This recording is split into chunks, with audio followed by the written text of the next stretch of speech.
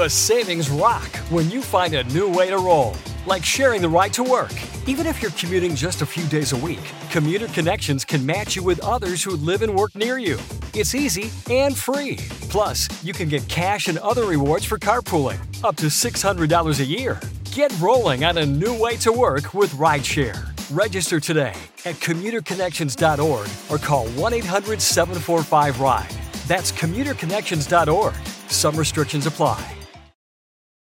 The new Willy Wonka Golden Ticket games from the Virginia Lottery are here. The Scratcher gives you the chance to win up to $100,000. The online game gives you the chance to win up to $1 million.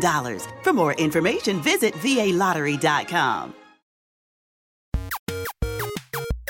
Hey everybody, Holden here. And I'm Jake. And we're here to tell you about the Wizard and the Bruiser podcast, a podcast in which we take any subject in nerd culture and in fandom. We talk about comic books, movies, anime, and we explain just what all the fuss is about. And this isn't just white guys talk about the stuff they read on the internet this week. It's not just These that. are deep dives into the hidden histories of all these franchises that you think you know the story behind, but you have no idea how deep the hole gets. We cover Spawn, we cover Wonder Woman, we cover Dragon Ball Z, we cover The Thing. We're talking about the film The Thing. And not The Secret that we must never mention. So join us for Wizard and the Bruiser podcast on LPN. Let the word go forth. Fool me once. Are you fired up? I'm not a crook. Are you ready to go? Shame on you. It's Abe Lincoln's Top Hat, hosted by Ben Kissel. Fool me, we can't get fooled again. Hey, what's up, everyone? How you doing? This is your old, tall, large friend, Benjamin Kissel. I hope you're having a great day. Welcome to Abe Lincoln's Top Hat. Travis Morningstar, you might hear him chirp, chirp, chirp, chirp every now and again. If he wants to talk, if you want to speak, Travis, I am much shorter. But just as jittery as Ben is right now. Well, I'm doing something called Grady's Cold Brew. Now, this is a French vanilla coffee, and it makes 8 cups of coffee. Evidently, this is called from concentrate, coffee concentrate. Yeah, this is very dangerous. This is like Ben is drinking mercury from a thermometer. Right. Now, you're supposed to be mixing that with water, but I actually mixed the Grady's Cold Brew, again, French vanilla flavor, really fantastic. I mixed that with a little Starbucks French vanilla. So I got a double French vanilla going on here. I am feeling razzed right now. I'm like Alex Jones right now. Not to get on too much of a tangent, but have you ever got a nitro cold brew from Starbucks? Oh, buddy, yes I have. I asked for a large, and the guy stopped and told me that it was illegal to give me a large. I understand why. The nitro cold brew. See, now they would have forced me to have the large. Yeah. That's the difference between our realities. And this is probably why one of us are not going to live as long as the other. And who knows? That's up for debate. Let's guess. That is up for debate. I think we're both going to live long, happy, successful lives, just like the people listening to this show. So we have a bunch of stuff to get to, some funny stories, and then some not as funny stories. Humorous tale, I would say.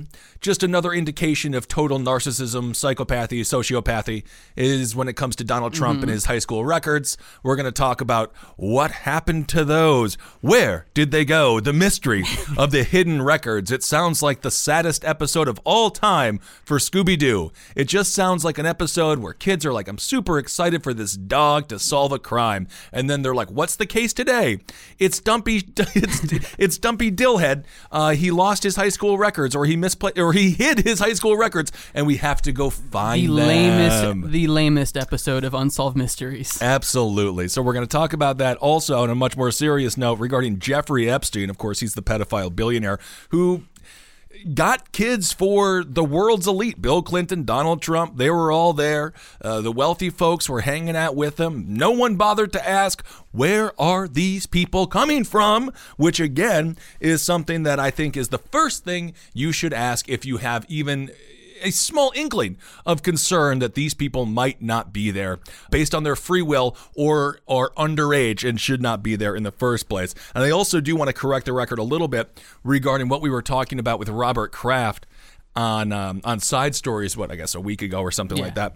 Evidently, I haven't really followed that case too closely, but we did get some messages being like, oh, you're demonizing. Like, I thought you guys were so cool with sex workers and all this stuff. But I don't care. I love sex workers. Get out there, have a great time, consensual sex between adults. I don't care if there's money being exchanged or whatever. have a good time, stay safe. The issue was, again, where are the girls coming from? It's human trafficking. Human trafficking is the issue. Now, I don't know where that story is going to go. Evidently, the police might have misled some people somewhat with their initial, whatever, blanket statement. But who knows? Either way, it's not that Robert Kraft was going to get some sort of massage or what one could call the rub and then the pull. But that's not the issue. It's just, again, we have to be really careful to make sure that all of these things are on the up and up, which is why I believe decriminalizing or outright legalizing is probably the way to go. Of course, there are some people in the sex work industry that say decriminalizing is preferred because when you legalize, you have a lot of government you have a lot of government regulation that comes into play, perhaps some new standards and practices. Who knows? Either way, it changes the situation a little bit. Decriminalizing, at the very least, is the way to go. And also, stop having the onus of criminality always on the individual who is on the streets soliciting the Johns for prostitution. In many countries, the John is actually, or the person that's going and paying for the sex is the person who is criminalized. In our society, it's the prostitute or the sex worker that is criminalized. So all of that stuff has to change, and we have to have a much more fair conversation about sex work and a much more intelligent conversation about how to make sure everyone is safe and everything is on the up and up. And that's the problem with these. When you make things illegal, when everything is shameful, you push everything underground, and that is when human trafficking is allowed to reign supreme. Exactly. So Jeffrey Epstein, it is possible now that his plea deal, his sweeter than sweet plea deal, it is like Augustus Gloop would be swimming inside of this plea deal, sucking it all up from Willy Wonka and the Chocolate Factory. It's possible that will then be thrown out. Everything may be unsealed because Acosta, who is, of course, now our Secretary of Labor, he got promoted because he did such a bad job as the U.S. Attorney for South Florida. In 2008, he was one of the main guys behind this plea deal. It led to 2 felony charges in state court. They didn't make this a federal crime. And of course, you would have to assume Jeffrey Epstein got these kids or got these young people from all over the country, all over the world, that without a doubt crossed international lines, crossed state lines for sure, at the very least making this a federal crime. Evidently, Acosta and the lawyers for South Florida, they didn't inform any of the victims who came forward and were like, we were trafficked by Jeffrey Epstein. Really uncomfortable position. They treated them more like sex workers. They treated them like they were not to be believed, not to be listened to, like they were less than, as opposed to what they were, which is 15, 16-year-old kids who were way over their head all of a sudden at sex parties staring at the weird nose of Bill Clinton. I mean, can you imagine that? You're just like 16, and then all of a sudden you look up and you're like, that's William Jefferson Clinton, and his pants are down? You get snatched up by Oompa Loompas and find yourself in Jeffrey Epstein's chocolate factory. It is absolutely horrifying, and I hate that analogy that you just gave because it makes me think about something I don't want to be thinking about. Jeffrey Epstein's chocolate factory. So we'll talk a little bit about that regarding, will there be some new charges? Maybe they will now say it's a federal crime. Obviously, we have to think about double jeopardy and stuff like that. But it does seem, at the very least, the documents are going to be unsealed. And I'm assuming within those documents, we're going to learn a lot about the clout of one Jeffrey Epstein, the billionaire, who was, quite frankly, able to get away with child human sex trafficking. What is it going to take to get this guy in trouble? I think maybe he has too many, high status friends. Oh, yes. You don't want to see the black book that this guy has in his back pocket. I guarantee you that has a lot to do with it. A lot of people will be named if everything is unsealed. I mean, they don't want to be known as the dudes who hung out with Jeffrey Epstein, even though many of them were the dudes who hung out with Jeffrey Epstein. So we'll keep on following that story as well. Paul Manafort was also sentenced. He got 4 years. He was looking up to 20 to 25 years, so a lot of folks thought that sentence was light. He's around, late 60s, early 70s. 4 years is no joke. He also has another trial coming up, staring down the barrel of 10 years.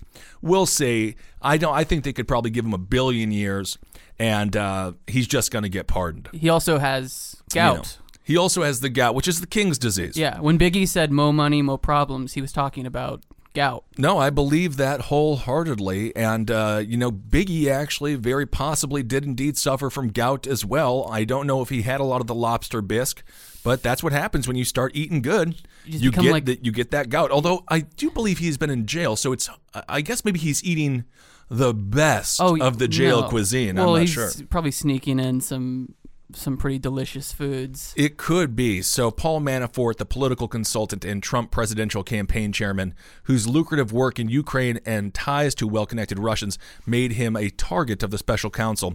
Now, he was sentenced again, it was just this week, to nearly 4 years in prison. They took off 9 months for time served. Nice. When his lawyer came out and talked about the sentence, he made sure to mention how the judge blatantly said there was no collusion.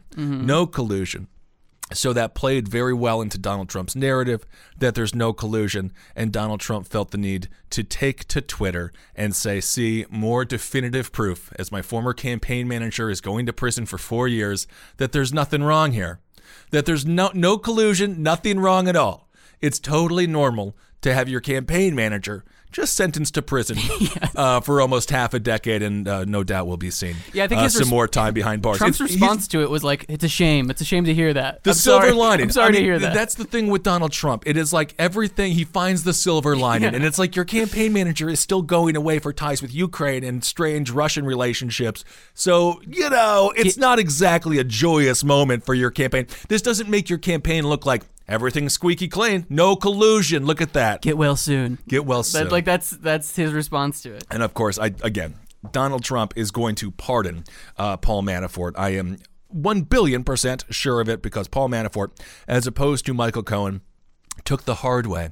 And evidently Michael Cohen did just straight up ask for a pardon from Donald Trump, and Donald Trump said no, which there are some things going back to that testimony with Michael Cohen in front of the House hearing. Of course, led by Elijah Cummings there. It does seem like he may have lied once again. That's why he's such a crappy witness. Yeah.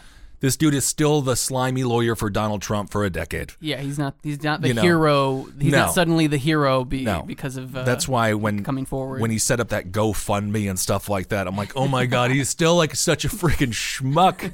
But whatever. He's also loaded, so you don't got to worry about giving him any money whatsoever. I also want to talk a little bit about what's going on right now with the Democratic Party. Representative Ilhan Omar, now she's out of Minneapolis, out of Minnesota. She had some controversial statements regarding the state of Israel, regarding certain lawmakers who, she sort of said that if you are pro-Israel, if you back Israel wholeheartedly, perhaps your heart or your intentions aren't in the right place when it comes to creating U.S. policy. She says, that you might be working for two governments, perhaps. Have we heard that before? Is there any other rumors going around about another person who might be working for a different government? Perhaps.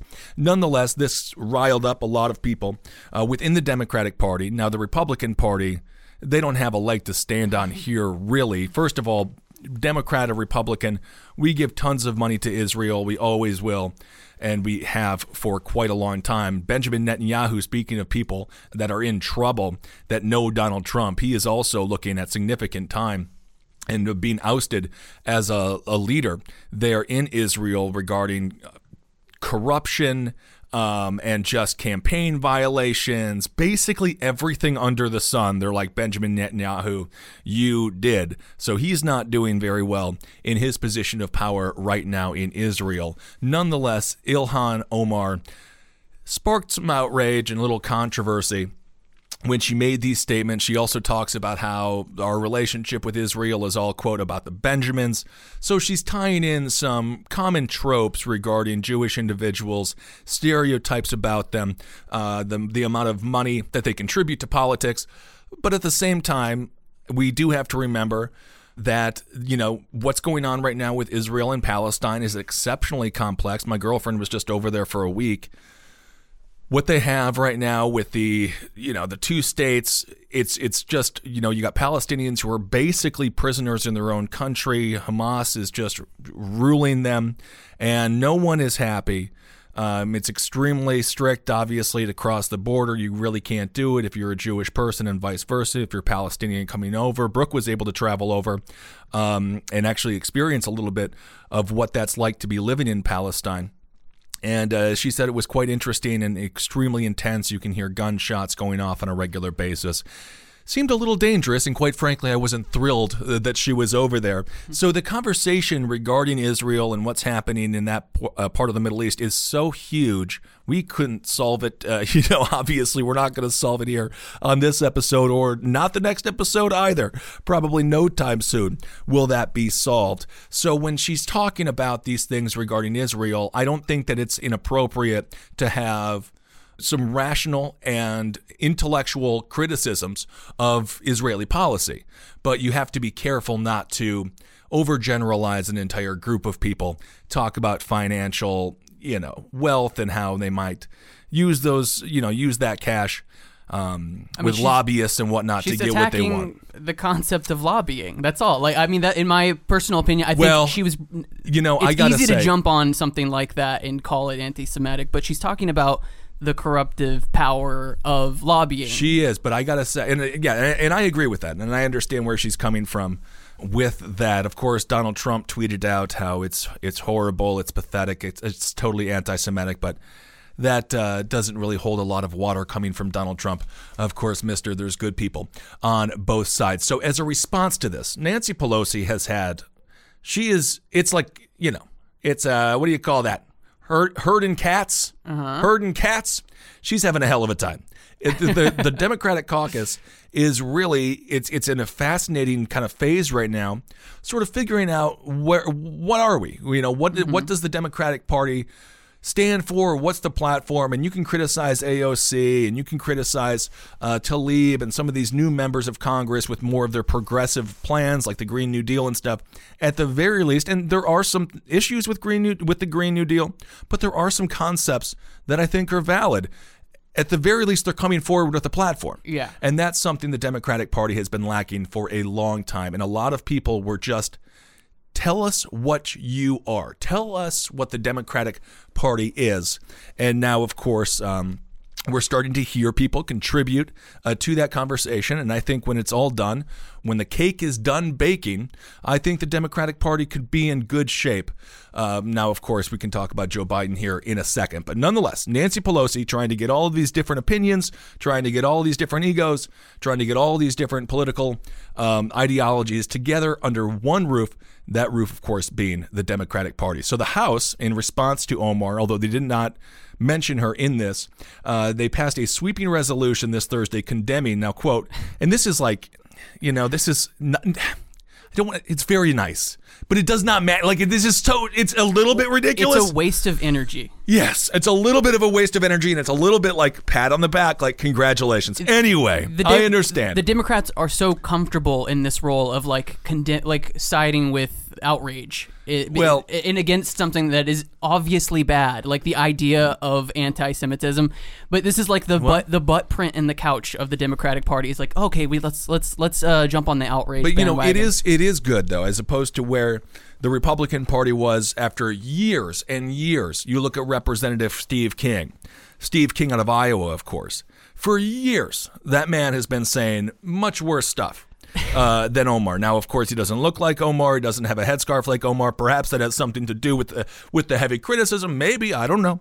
Perhaps that plays into it. These are just questions. I don't know. I don't know the hearts of everyone. But of course, the Republican Party is like, it's all good until exceptionally recently, where he literally had to say, what's wrong with white supremacy? What's wrong with white nationalism? I'm just asking questions. It literally took him being like, I'll burn a cross. I don't care. Whatever. I love a white robe. I like a hood. It took him. Look, we love innuendo. He had to say, literally had to just say that I am a white supremacist. Yes. And they're like, well, now we can't even lie for you anymore, King. You moron. So, of course, he was censured and he was kicked off of his committees. And now he's the loneliest man in Washington, D.C. Your racist ass. Well, I can't even imagine what Steve King's life is like on a daily basis. Just drinking whiskey slowly out of a Dixie cup, staring out the window, seeing all of his friends hang out, just living like a sad, sad boy who got an in-school suspension and can't go up for recess for the day. So this is the House bill. This was the resolution, and it condemned, quote, every form of bigotry. This was after a heated debate. How brave. I know, every form of bigotry. After a heated debate over freshman Minnesota Rep.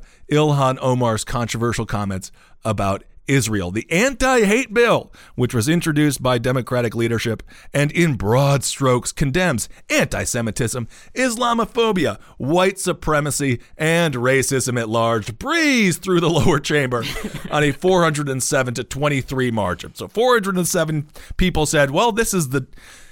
Okay, I can get on board. 23 did not. The lawmakers on both sides of the aisle appear displeased with the bill despite its overwhelming passage. Republicans loyal to President Trump, including Reps Liz Cheney, of course, Liz Cheney out of Wyoming. She did some really sketchy stuff to get that seat, by the way. And Lee Zeldin of New York voted no in protest because they were upset the measure didn't explicitly call out Omar for recent comments that critics have called anti-Semitic. Progressive Democrats, meanwhile, voted for the bill but privately questioned why the House would waste time rebuffing a woman of color when Trump and other Republicans had previously gotten a pass for what they see as similar conduct. So that really is where the Democratic Party and the Republican Party differ. Now, this is for better or for worse. The Democratic Party does try to hold people who have the D next to their name accountable for the words that they say and their actions. Now, is this always the right political thing? Is this the right political maneuver? That's up for debate. You know, obviously Democrats have lost houses and seats, have lost seats all over this country for many years. I mean, they lost 1,000 basically under Obama across the country. If you look at the Republicans, whatever, they will adapt. Lindsey Graham is Donald Trump's number one dude. He's his number one bro right now. Salacious crumb. And we have a situation where Donald Trump continues to undermine and malign John McCain, of course, Michelle Malkin at CPAC, this disgusting CPAC, I'm not even dissing like traditional CPAC. Whatever. Grover Norquist wants to go on there and talk about taxes. All right. This new Trump era of republicanism and of conservatism is so vile and so nasty. And look no further. If you want evidence of that, look no further than CPAC. Michelle Malkin is on stage. Now, Michelle Malkin is, you know, her 15 minutes are almost up. She's holding on to her career by a strand of Donald Trump's hair. And she's on stage in CPAC talking about immigration. Now, keep in mind, all of us are immigrants, and Michelle Malkin should know this better than anyone. Talking about immigration and how the Republican Party failed for so many years on immigration. They were way too liberal on immigration because, you know, everyone thought that. Comprehensive immigration reform, trying to actually figure out what to do with the problem as opposed to building a wall rant and, you know, nonsense. She actually mocked the ghost of John McCain. She literally said, this is, she talked about some rhinos, as these people might call them, Republicans in name only. Talks about Paul Ryan.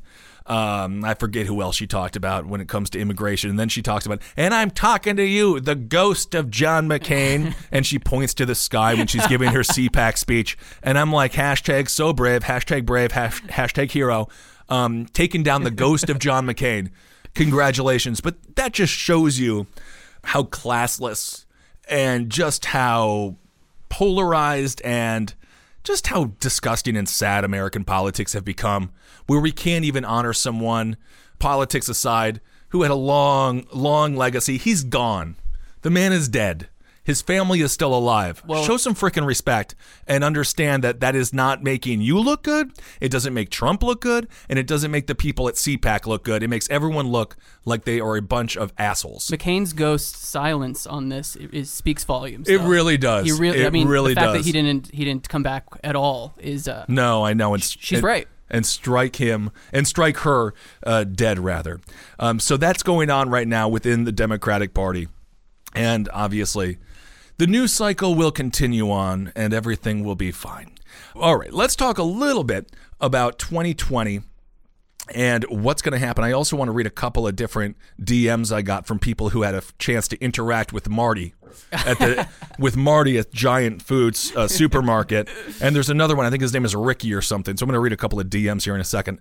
But let's talk about 2020. What's going on with candidates? This was an interesting week because one candidate did announce, and because of that, many other candidates have said, well, this is not going to be the year for me. So Joe Biden has said he's going to get in, basically. And this makes it really difficult for a lot of other more, older statesmen. For example, Sherrod Brown, or Sherrod Brown. I like Sherrod better. Everyone's like, it's Sherrod, not Sherrod, but Sherrod? I don't know. It sounds like a shrivelly Sherrod. Sherrod is a strong name. Sherrod. It's crazy that he's a white guy from Ohio. I just want it to be Sherrod, but I understand. It's Sherrod. So he has said, I'm out. I'm not going to bother putting my family through this. The field is crowded enough. Now, the one bummer about Sherrod not getting in, of course, he's out of Ohio. The Midwest, these are some key states that the Democratic Party has to pick up. Of course, that was really where Donald Trump was able to pull off the upset.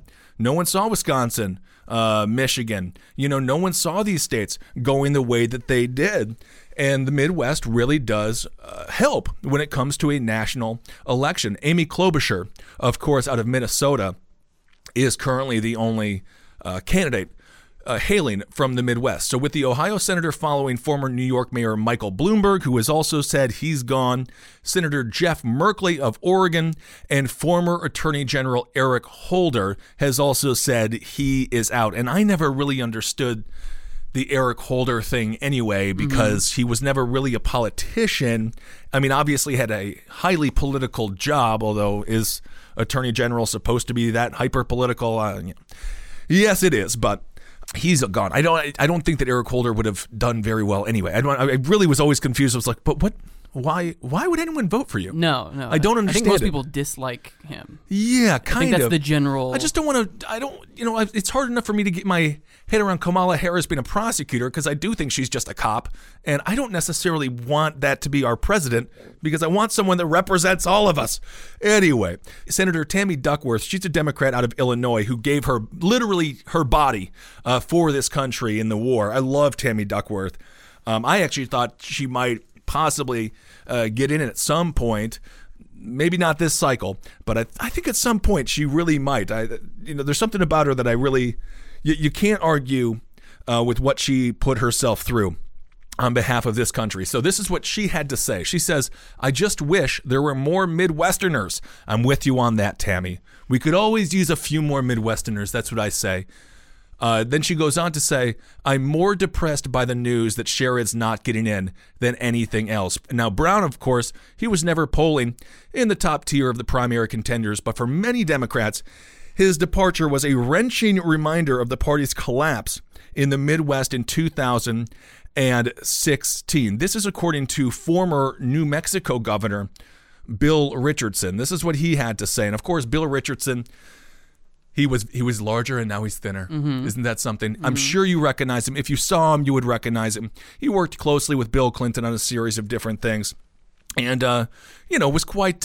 He's a regular. If you watch the television news programs, you get to see him out there, and he's quite powerful within the Democratic Party, sort of an elder statesman, if you will. This is what he had to say. He says, "I strongly regret that Brown is not getting in the race because I think that's a big if we're going to win, we have to concentrate on 4 states, and that's Wisconsin, Pennsylvania, Ohio, and Michigan." He goes on to say, that's my biggest concern, that the Midwest is not represented in the race. So, of course, how would we get that representation?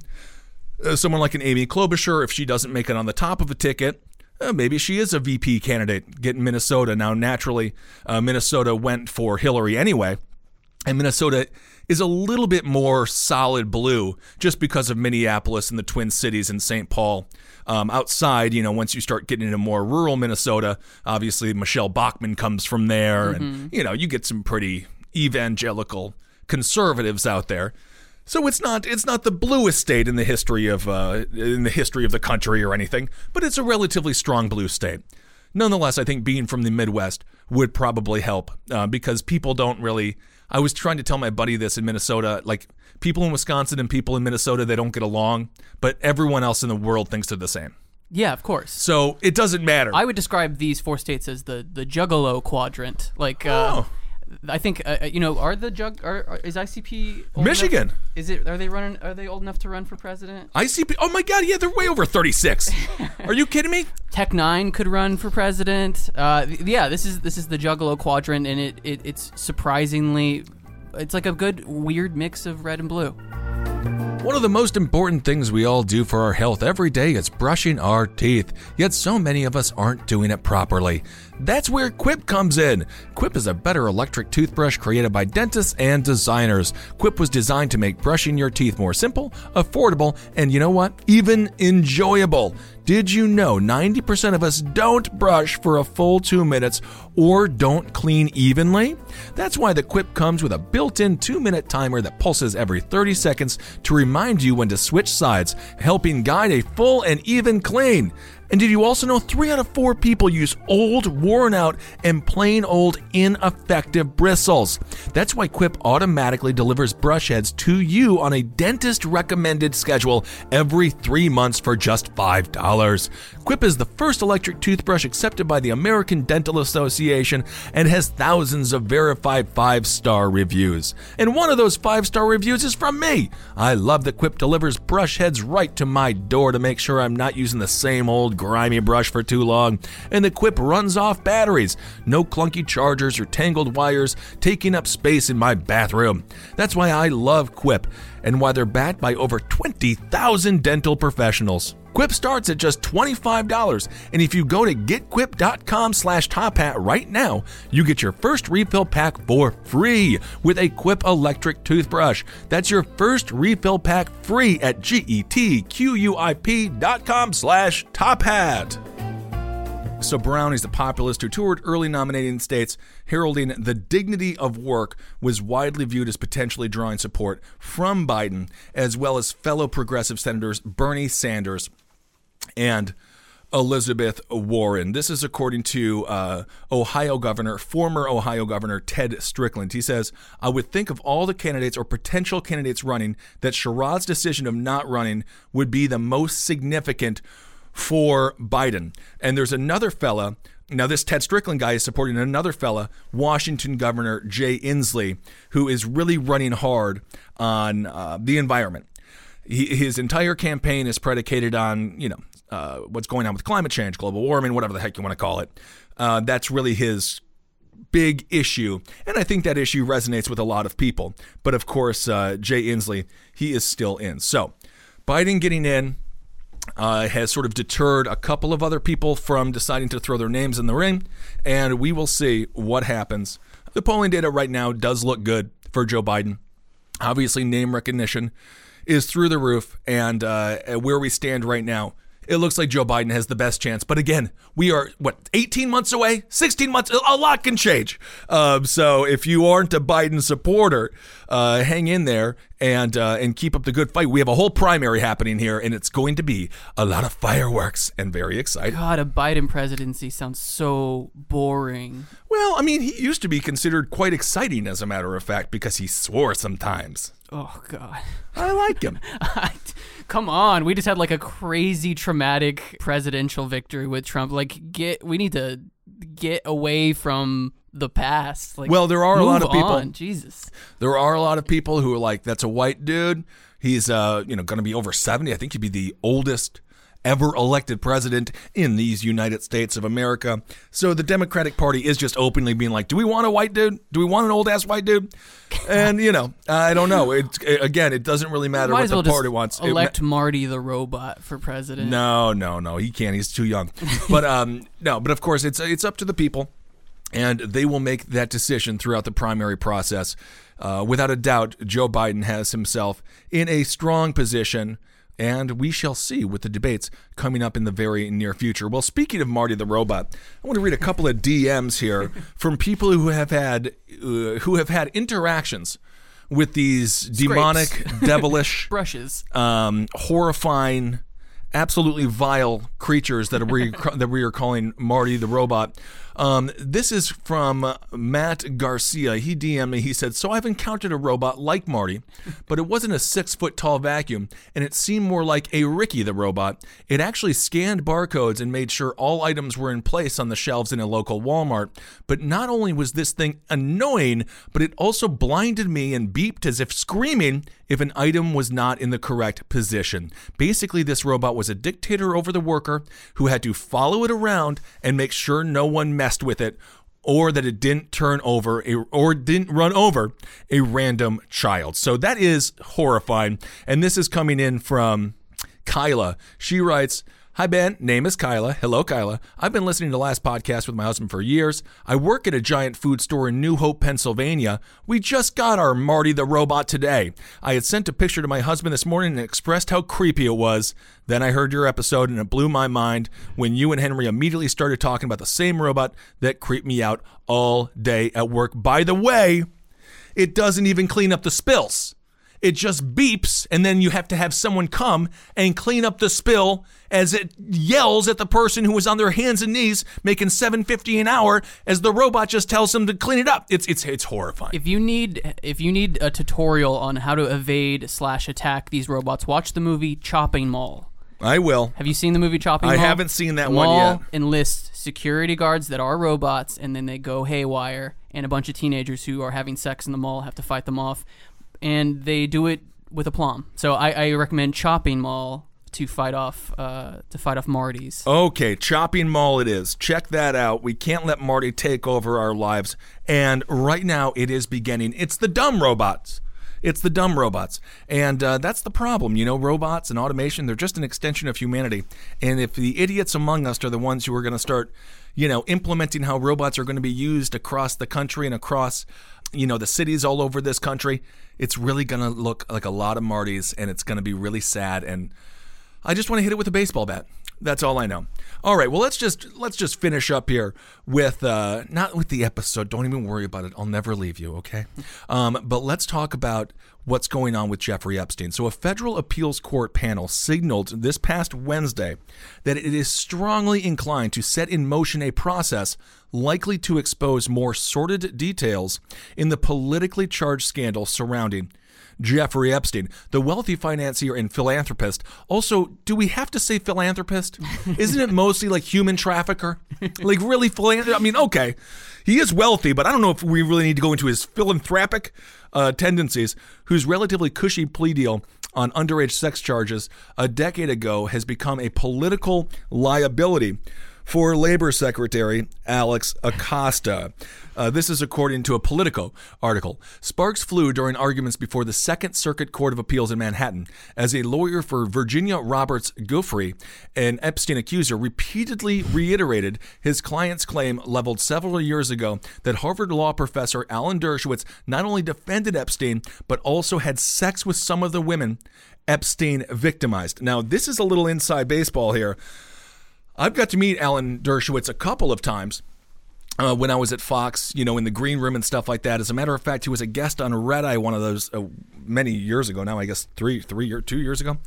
And he was in town to face a deposition about underage sex. And I think it was this. So if you look at the people who was defending Jeffrey Epstein, Alan Dershowitz, there was another dude, Ken Starr, of the famous Ken Starr report. Yes. And that's when we talk about the powerful people that Jeffrey Epstein aligned himself with. No kidding, these lawyers. No kidding, these lawyers wanted a sealed indictment, and they got him a cushy plea deal because they were all involved in it. And who the hell knows? I have no idea if Acosta went to any of these parties. I don't frickin' know. Probably not. I'll give him the benefit of the doubt, even though my history here of doing Last Podcast on the Left should probably wane me from giving anyone the benefit of the doubt these days. But it seems like the lawyers also had a vested interest in making sure none of the details of these underage sex I don't want to say parties. I mean, because they're, festivals of victims. They had a vested interest in making sure that these things are sealed. And so people don't know what happened. This is according to Judge Rosemary Pooler.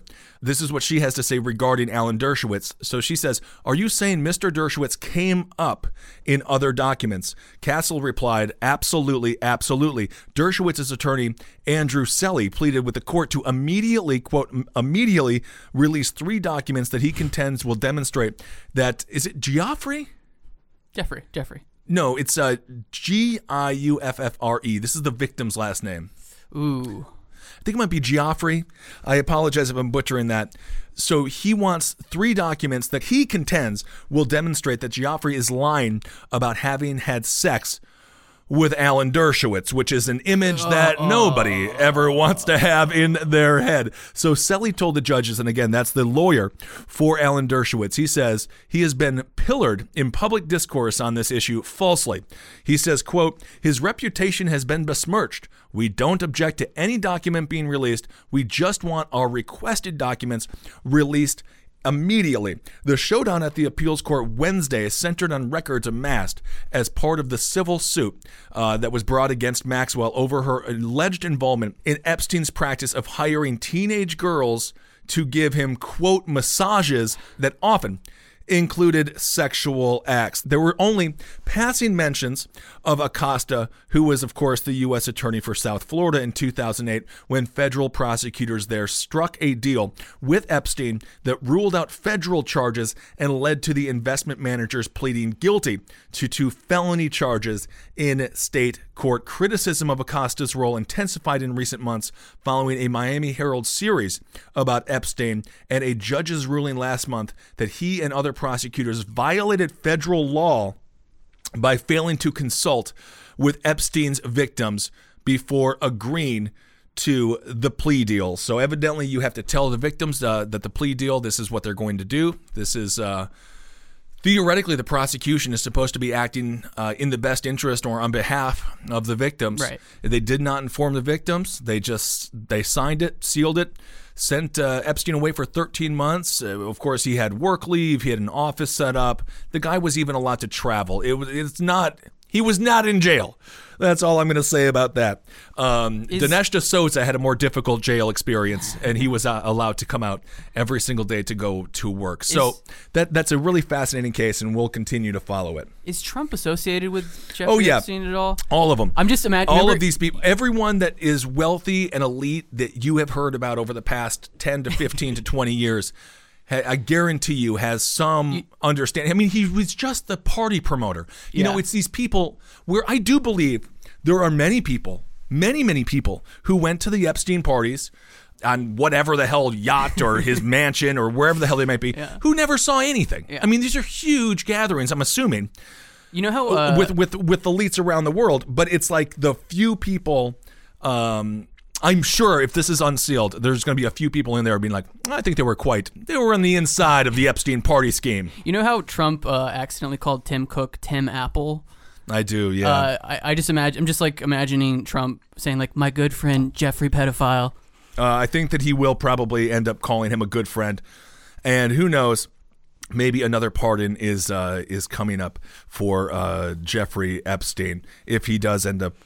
Who knows? Maybe we'll see some more charges. That was a crazy case, and I don't fully understand how 13 months was seen as suitable for sex trafficking. I mean, God, Jeffrey Epstein is horrible. He's the Pandora's box of pedophilia accusations. It just shows you, man. It just shows you wealth, money, connections. Grind, hustle. Yep, all that. It shows you what it can get you, and evidently it can get you basically a get out of free jail card. Okay, and now just a story that's like a little bit ridiculous. Going back to 2011, this is when Donald Trump called Barack Obama a terrible student. Okay. So, and then Donald Trump, of course, boasted about being one of the top guys in his class. Of course, there's no evidence that says that. As a matter of fact, the evidence that we do have points in the other direction. And of course, who cares? It doesn't matter. George W. Bush got like C's throughout high school, and he like used it as a benefit. He was just like, see, I'm just like you. And everyone's like, okay, cool. Like, it doesn't even matter. This is just the psychopathy and narcissism of Donald Trump. So this is Michael Cohen.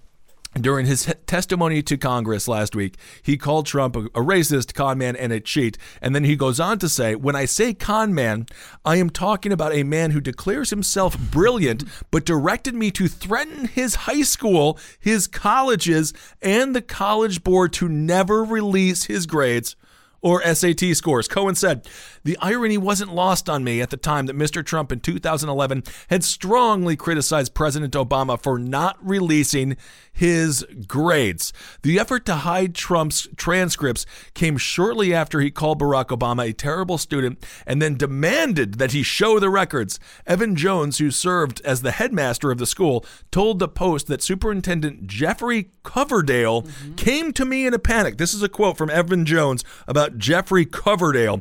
He came to me in a panic because he had been accosted by prominent, wealthy alumni of the school who were Mr. Trump's friends. They wanted to keep the records out of the public eye, Jones told the newspaper. Coverdale said, quote, you need to go grab that record and deliver it to me because I need to deliver it to them, Jones recalled. Coverdale told the paper that he didn't hand over the records even though the private school's board of trustees requested him to. Instead, he said, quote, I moved them elsewhere on campus where they could not be released. It's the only time I ever moved an alumni's records. Wow. At the time, the school was struggling financially, so the administrators were in a precarious position. Coverdale refused to tell the Post who wanted him to hand over the files, saying, quote, I don't want to get into anything with these guys. You have to understand, these were millionaires and multimillionaires on the board, and the school was going through some troubles. But to hear you will deliver them to us, that doesn't happen. This was highly unusual. And of course, they did end up going to Donald Trump and asking for financial assistance. I think they asked for about $7 million, and Donald Trump basically said the school should just close. So they didn't even get what they wanted. Yeah. But that just tells you again, kind of talking about the Jeffrey Epstein thing. And, we talked about the Michael Jackson scandal as well on this week's Side Stories with Marcus Parks, the kind of the special new side stories that we're working on. But this just, again, shows you the fear of God. Multimillionaires, billionaires, whatever, they strike the fear of God in people. And because everything, obviously, this guy's just like, I need to get money for this school. I can't piss off Donald Trump and all of his friends. So somewhere, right next to Jimmy Hoffa's body, that is where Donald Trump's high school transcripts are. And that just tells you to the extent that he will go to just cover up the truth of who he is.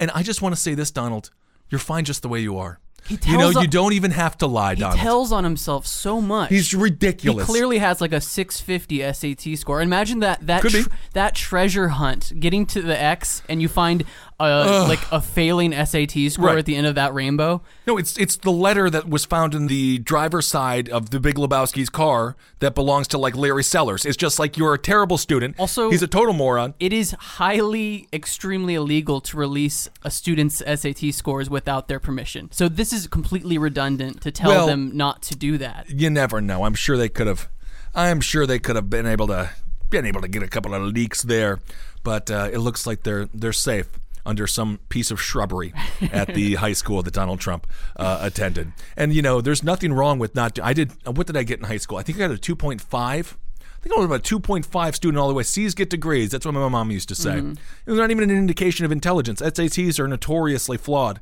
because they're good to measure the intelligence of a robot, but not necessarily a human being. What's the worst item in a vending machine? The worst item in a vending machine? Yeah, like the worst snack. Like the one that you're just like, no way, I can't. Ooh, well, that's a loaded question there. I'm going to say the worst item in a vending machine.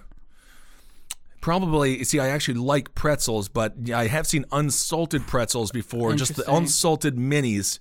What's the point? There's no need for that to be in there. Like, if anything cracker-based is in a vending machine... I can deal with a good crack, or maybe a saltine, but I never saw a saltine in a vending machine. I don't think there's saltines. But whatever the worst item in the vending machine is, Trump's SAT scores are hidden directly behind that. Ooh. C8. That's where you can find Trump's SAT scores. Check that out.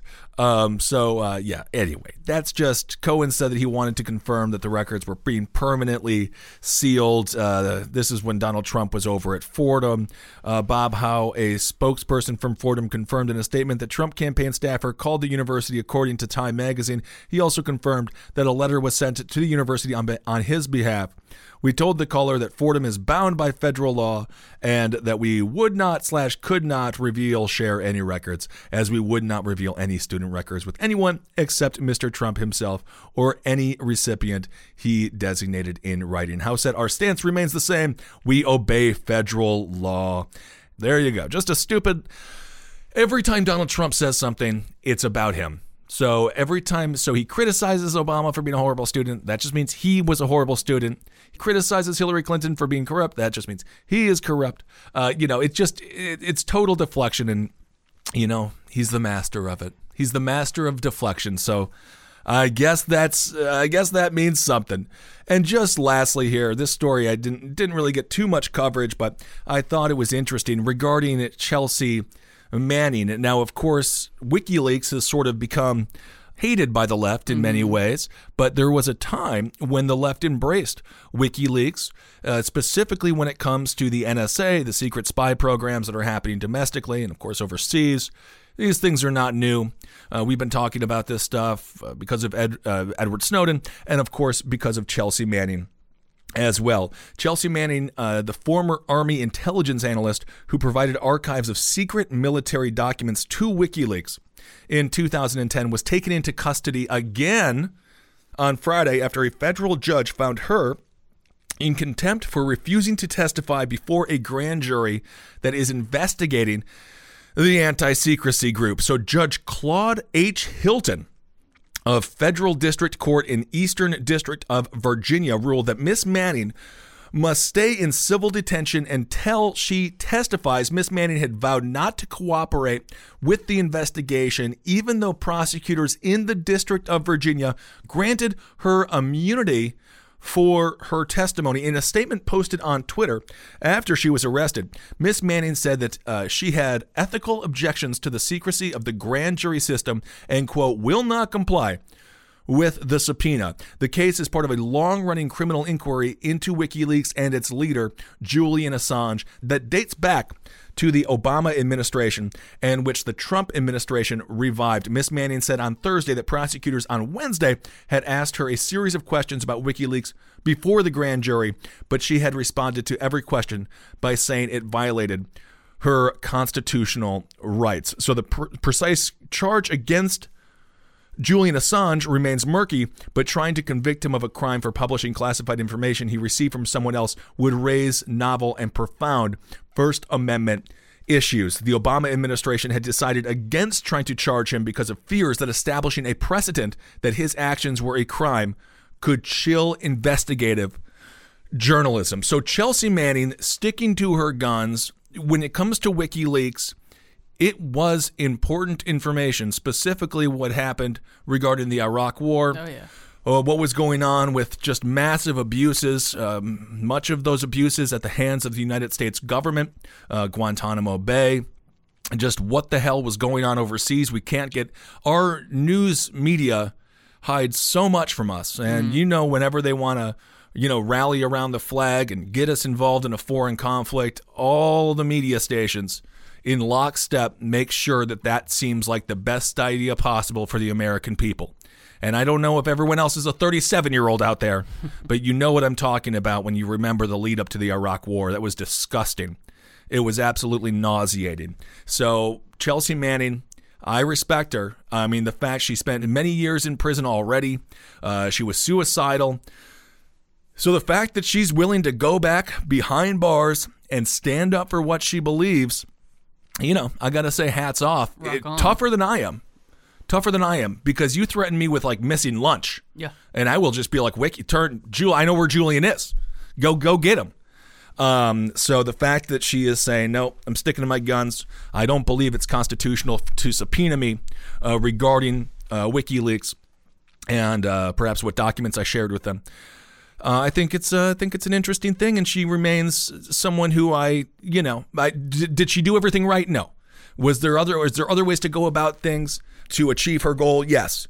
But at the same time, she has a lot of conviction. So it's a shame that WikiLeaks is fallen out of. Well, what happened with WikiLeaks? So of course, Julian Assange. I mean, he can at any moment, if he pisses off the wrong people, he's gone. Yeah. So he knows for a fact that right now he is being used. He is a useful tool for the very least the Russians. So he really can't. It's no longer an honest, just like dumping of information. Like, I do think that WikiLeaks used to really just be like, I'm independent. I'm not beholden to any foreign governments. I'm not beholden to anyone. This is just the facts on the ground as we are finding out, and we are just delivering them to the people. But I think since that has happened, Julian has to be much more careful about not pissing off certain people. And because of that, I think WikiLeaks has kind of lost, you know what I'm saying? It's sort of lost that bipartisan or nonpartisan vibe. Like, it was the third way of sort of like a super highly partisan media landscape. And I remember when that first video came out, with killing of the innocent kid. Yeah. I was like, holy shit. Like, we actually have like a just sort of neutral dumping of information that we can just sort of parse. Yeah, absolutely. And of course, I understand that sent shockwaves through the intelligence community, but quite frankly, as a United States citizen, supposedly in the land of the free, I think it's important to know what our military is doing, because God knows we freaking finance it enough. Collateral murder, that's what it was called. Collateral murder. Really interesting. So there's a little bit about Chelsea. She's back in the news. And, I wish the best for her. Also, just lastly here, there's a cool company called 4 Oceans that's cleaning up the oceans. And they got 1 million pounds of garbage out of the ocean. So that's pretty cool. It's called 4 Oceans, number 4 Oceans. But I'll talk about that later.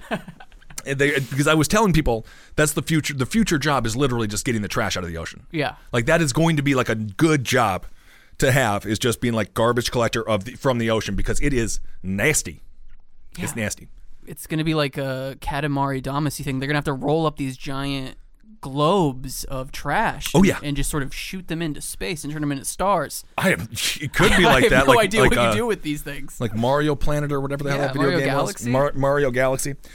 All right, everyone. Well, thank you all so much for listening. Those are a couple of news stories for the week. Thank you. Let's see. Anything else, Travis? How was the episode? You think it was okay? It's pretty good. Pretty solid app. I had my coffee. I'm telling you, this O'Grady's cold brew, be careful. Can I just say, I thought this was a really funny article. Mm-hmm. Martin Shkreli, he's still in prison. He's got 7 years left. 7 years left, all right. He's still doing... No, that's the Pharma Bro. Pharma Bro. Yeah. He's still doing business behind bars with contraband cell phones. And he's made 2 friends in prison, Crispy and D-Block, who affectionately refer to Shkreli as the asshole. Perfect. Honestly, I could see Martin Shkreli doing just fine in prison, because he has no morals whatsoever, and morality is a hindrance. The crazy thing is he's actually like making moves in prison, and I could see it. People on the outside are like trying to counter his like weird, complex financial movements. From like a Nokia phone in prison. It's in between playing the game Snake and stuff. We're gonna hear about Martin Shkreli for the rest of our lives. This is like a future going away. This is a future supervillain. Yeah, he's like an STD. He's going to be around for a while. Really fascinating. All right, everyone. Well, thank you all so much for listening. You can find me on Instagram at BenKissel1. Excited to see everyone on the road coming up in the very near future. Okay, hail yourselves. We'll talk to you soon. This show is made possible by listeners like you. Thanks to our ad sponsors, you can support our shows by supporting them. For more shows like the one you just listened to, go to lastpodcastnetwork.com.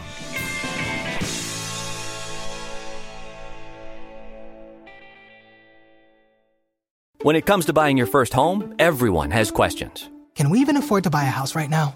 Well, I need to negotiate. How do I even negotiate? Luckily, a RE/MAX agent has answers. Hey, Brian, those are really good questions. They are? Thanks. It's my first time buying. I work with first-time buyers all the time. I got you. RE/MAX agents have more experience than other real estate agents. Visit RE/MAX.com or download the RE/MAX app to find the right agent. The right agent can lead the way. Each office independently owned and operated. Sofas, recliners, love seats, everything is better in leather. Discover the new leather collection at Ashley, where bold meets durable. And, wait a minute, who's been finger painting on the couch again?